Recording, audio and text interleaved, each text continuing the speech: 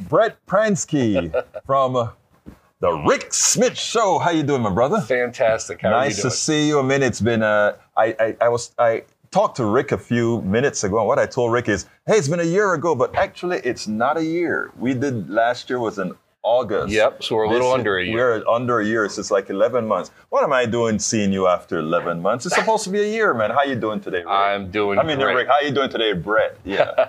I'm doing great, having a great day, having a great time here at Netroots. It's been a great show. I know. It's I mean, what I like about this one, the last one was the first one after the pandemic. Mm-hmm. So you could see people a little bit more iffy in their behavior and the way they were doing. It's almost coming back to what Netroots has always been.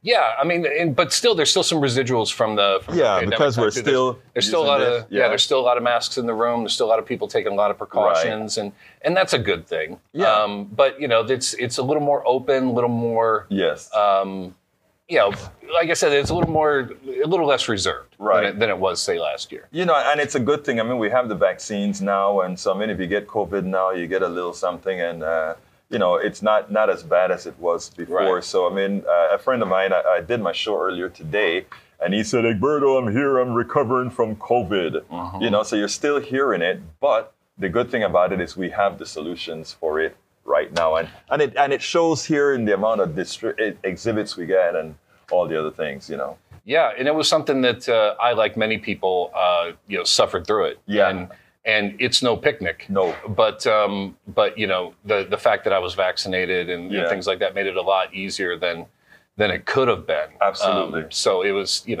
the miracles of technology. I know, but hey, Brett, let's talk our business now. Sure. How that year?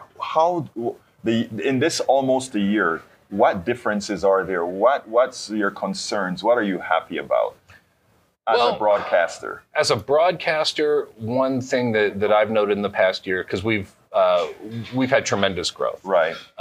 We're in probably twice as many markets as we were this time last year. And people have been really receptive to the message. Right. And this kind of, because right now, for example, you talk about the administration pushing out this middle-out economy message and thing. This runs right in line with what we talk about pretty much each and every day. So we kind of consider ourselves to be middle-out media.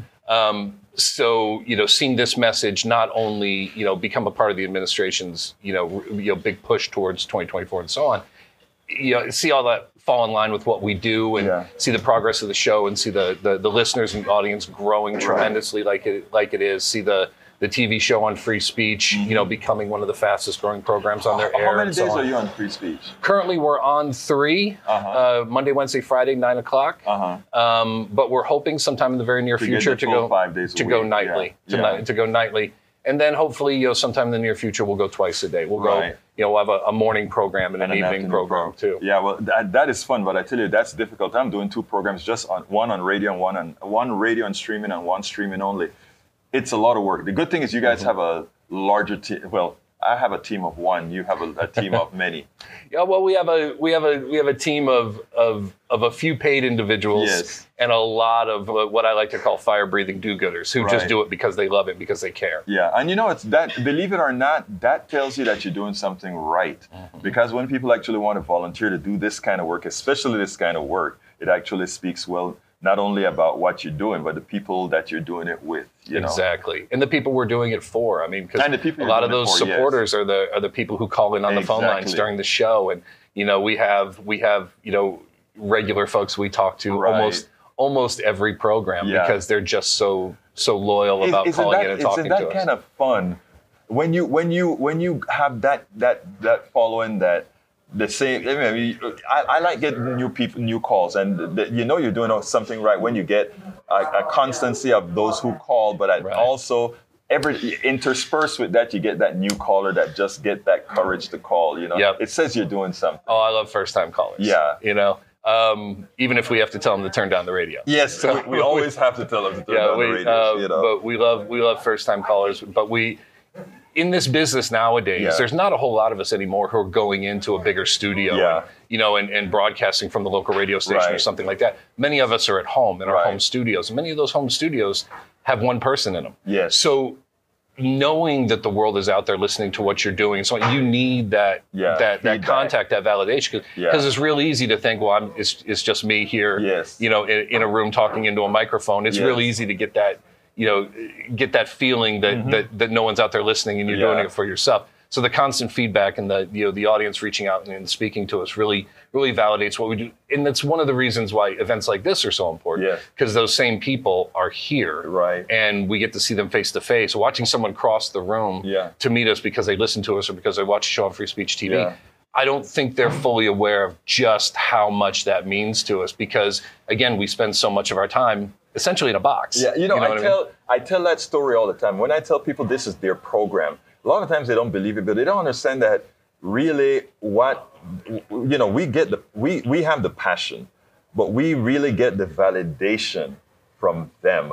And the only way we know that the validation is there is if we have context. So in the case when I'm doing my online show, it's a chat that I'm interacting with, and these people are chatting away as they're watching the video cast on the thing. On radio, it's the telephone calls.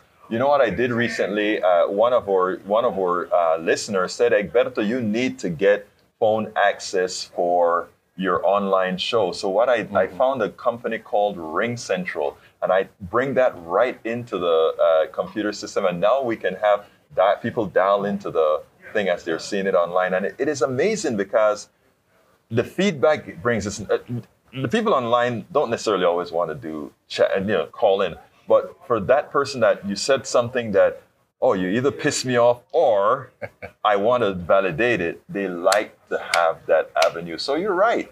There's nothing more than getting that validation from your audience. True. And it sometimes causes a few issues here and there, though, as well. For example, our show is on, every night at 9 p.m. Eastern time on the radio all over the place. And we're always giving out the phone number to call in. Well, the TV show on Free Speech comes out at 9 o'clock as well, but it's sometimes a day behind, or it's sometimes a few hours behind. And you get a call. We'll get a call on live air wanting to talk about an issue they just saw on TV that we're not talking about in the segment on air on the radio that night, and it causes a little bit of cross chatter that's that can be. It can be difficult, but like anything else, we're just glad they're calling. Yeah. Well, I tell you, recently what I've started doing when I use segments from my on-air show is I try to cut those out, but it's a lot of work, and it is just too much work to cut out. Where you say call, so you got to cut call, and then keep the program. Or when it's on our TV program, I'm running the number on the bottom of the screen, and oh no, that's an issue too. And we're not going to stop doing that. Yeah, no, you can't stop doing that, right? But not only that, it's not a bad thing, right? Because a lot of people see the number on that particular day, and they use that, and they're going to call some other time. So that is fine. That is fine also. That's true. Now, politically speaking, what's your thoughts? Where are we at? We're in a weird place. I know, but where are we? What's your thought? I mean, we were a bit pessimistic, I think, earlier on.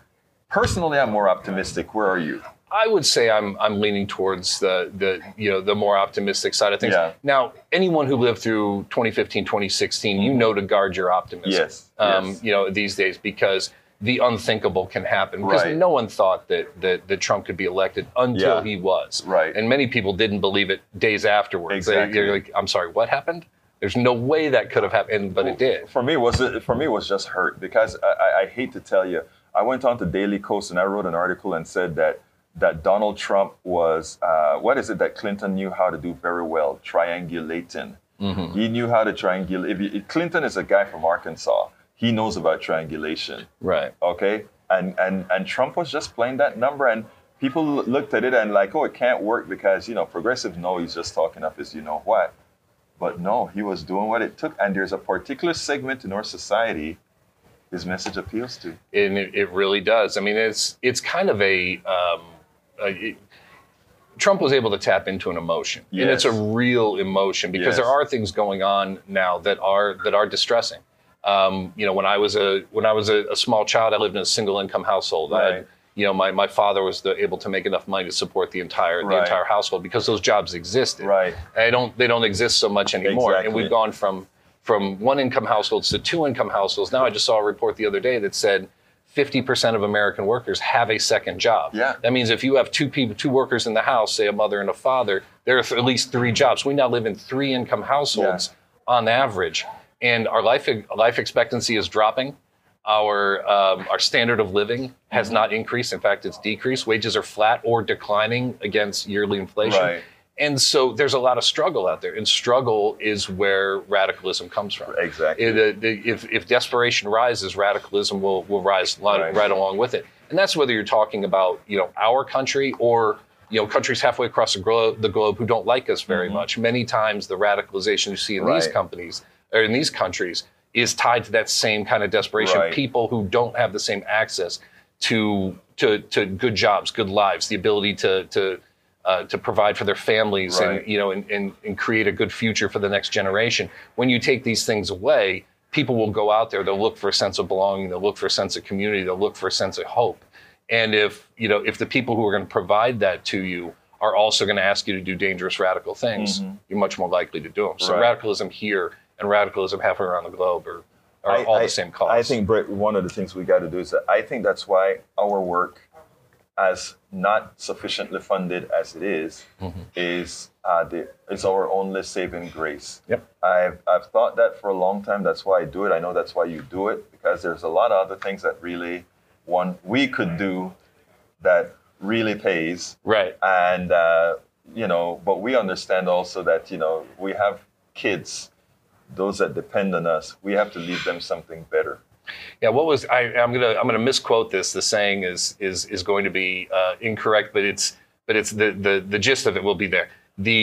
If there must be trouble, if there must be conflict, let it be in my time. Yeah. What we're trying to do is we would rather have that conflict, because I don't want to leave this for my kids. Exactly. I don't want my children to have to deal with a situation that I didn't spend my life trying to make better. Exactly. So yeah, there are a lot of places out there where where I could make my life more comfortable. Oh yeah. You know what I mean? But I don't want that. And it is amazing, right? I mean, I always talk about the psychopath, right? The psychopath is a person who revels in somebody else's misfortune. And I find a lot of that. And it's not, I want to say on the right, but it's not completely fair, because a lot of my brothers and sisters on the right, they're suffering. They just think they're suffering for the wrong reason.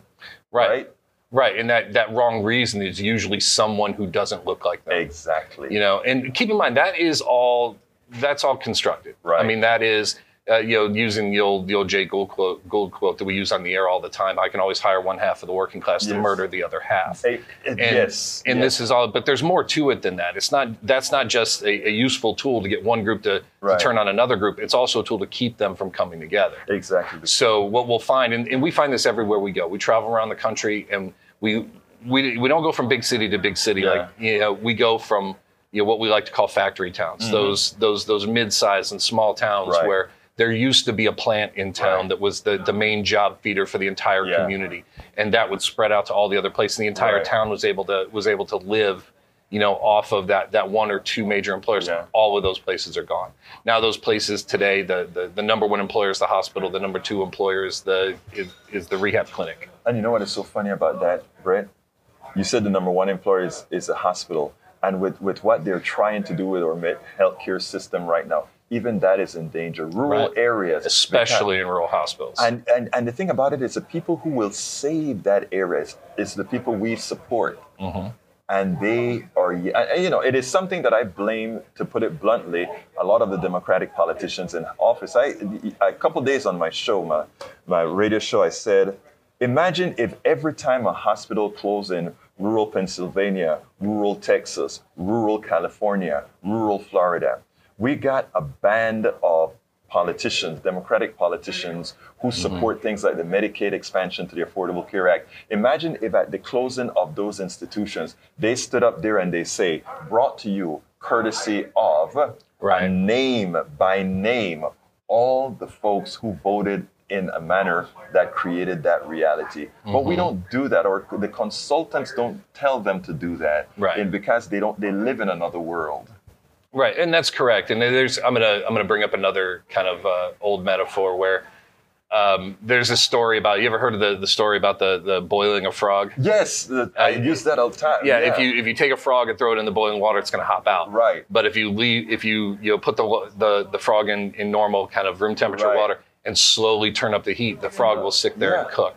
We're cooking. Yes. You know what I mean? And because it's happening slowly, I'll give you an example. I live in Ohio. Mm-hmm. In Ohio, only 25% of the counties in the entire state have even one OBGYN. Wow. So, only a quarter of the counties in Ohio have it. Right? That's correct. Most people have to travel, at least 50, 60, 70 miles to get to an OBGYN. My God, I thought Texas. And that dynamic is all over the place. You'll find this, and if you look for these numbers throughout the states, you're going to find a shocking number of counties in your state, that do not have access at all. I bet they are mostly rural counties, right? Exactly. You'll have the major cities, the counties with the major cities will have dozens, and then you go one layer outside of that, and there is zero. None. Yeah. So everyone has to go to the city. So if you don't live, within 50, 60 miles of a major metropolitan area, there's access you don't get. And if you drill down into like mental health care and things like, numbers get worse. They don't get better, they get worse. Yeah. So it's a real problem. And again, one of those things, as long as we're hiring one half of the working class to murder the other half, which is what, keep in mind, there are corporate entities out there pay a lot of money to get that dynamic. I mean, like we go to war with the right-wing, media all the time. Right. But the one thing that the public doesn't know is almost every single one of these guys on the right doesn't believe a word that comes out of their mouth. No, they don't. They're just getting paid. They got vaccines. They also, about the drugs that they advertise on. It is amazing that many people don't realize that yet. But you know what? That's why we are here. That's exactly why we're here. Give me a closer, brother. Well, I tell you what, I'll go ahead and and pitch the show a little bit for folks who aren't familiar. The Rick Smith Show is a show by working people for working people. It's run by a 30-year Teamster, a truck driver, a UPS guy who might soon be on strike. Yeah. Oh, is it UPS? Yes. Okay, wow. Yes, that's who he's driving for. And in every day we concern ourselves with the lives of working families in America. What we get right and what we get wrong is all in the service of making lives better for American working people and talking about the issues that American working people care about. Brett, it's been a pleasure to have Always you a on pleasure. Politics Done Right. Thank you so kindly, my brother. Thank you.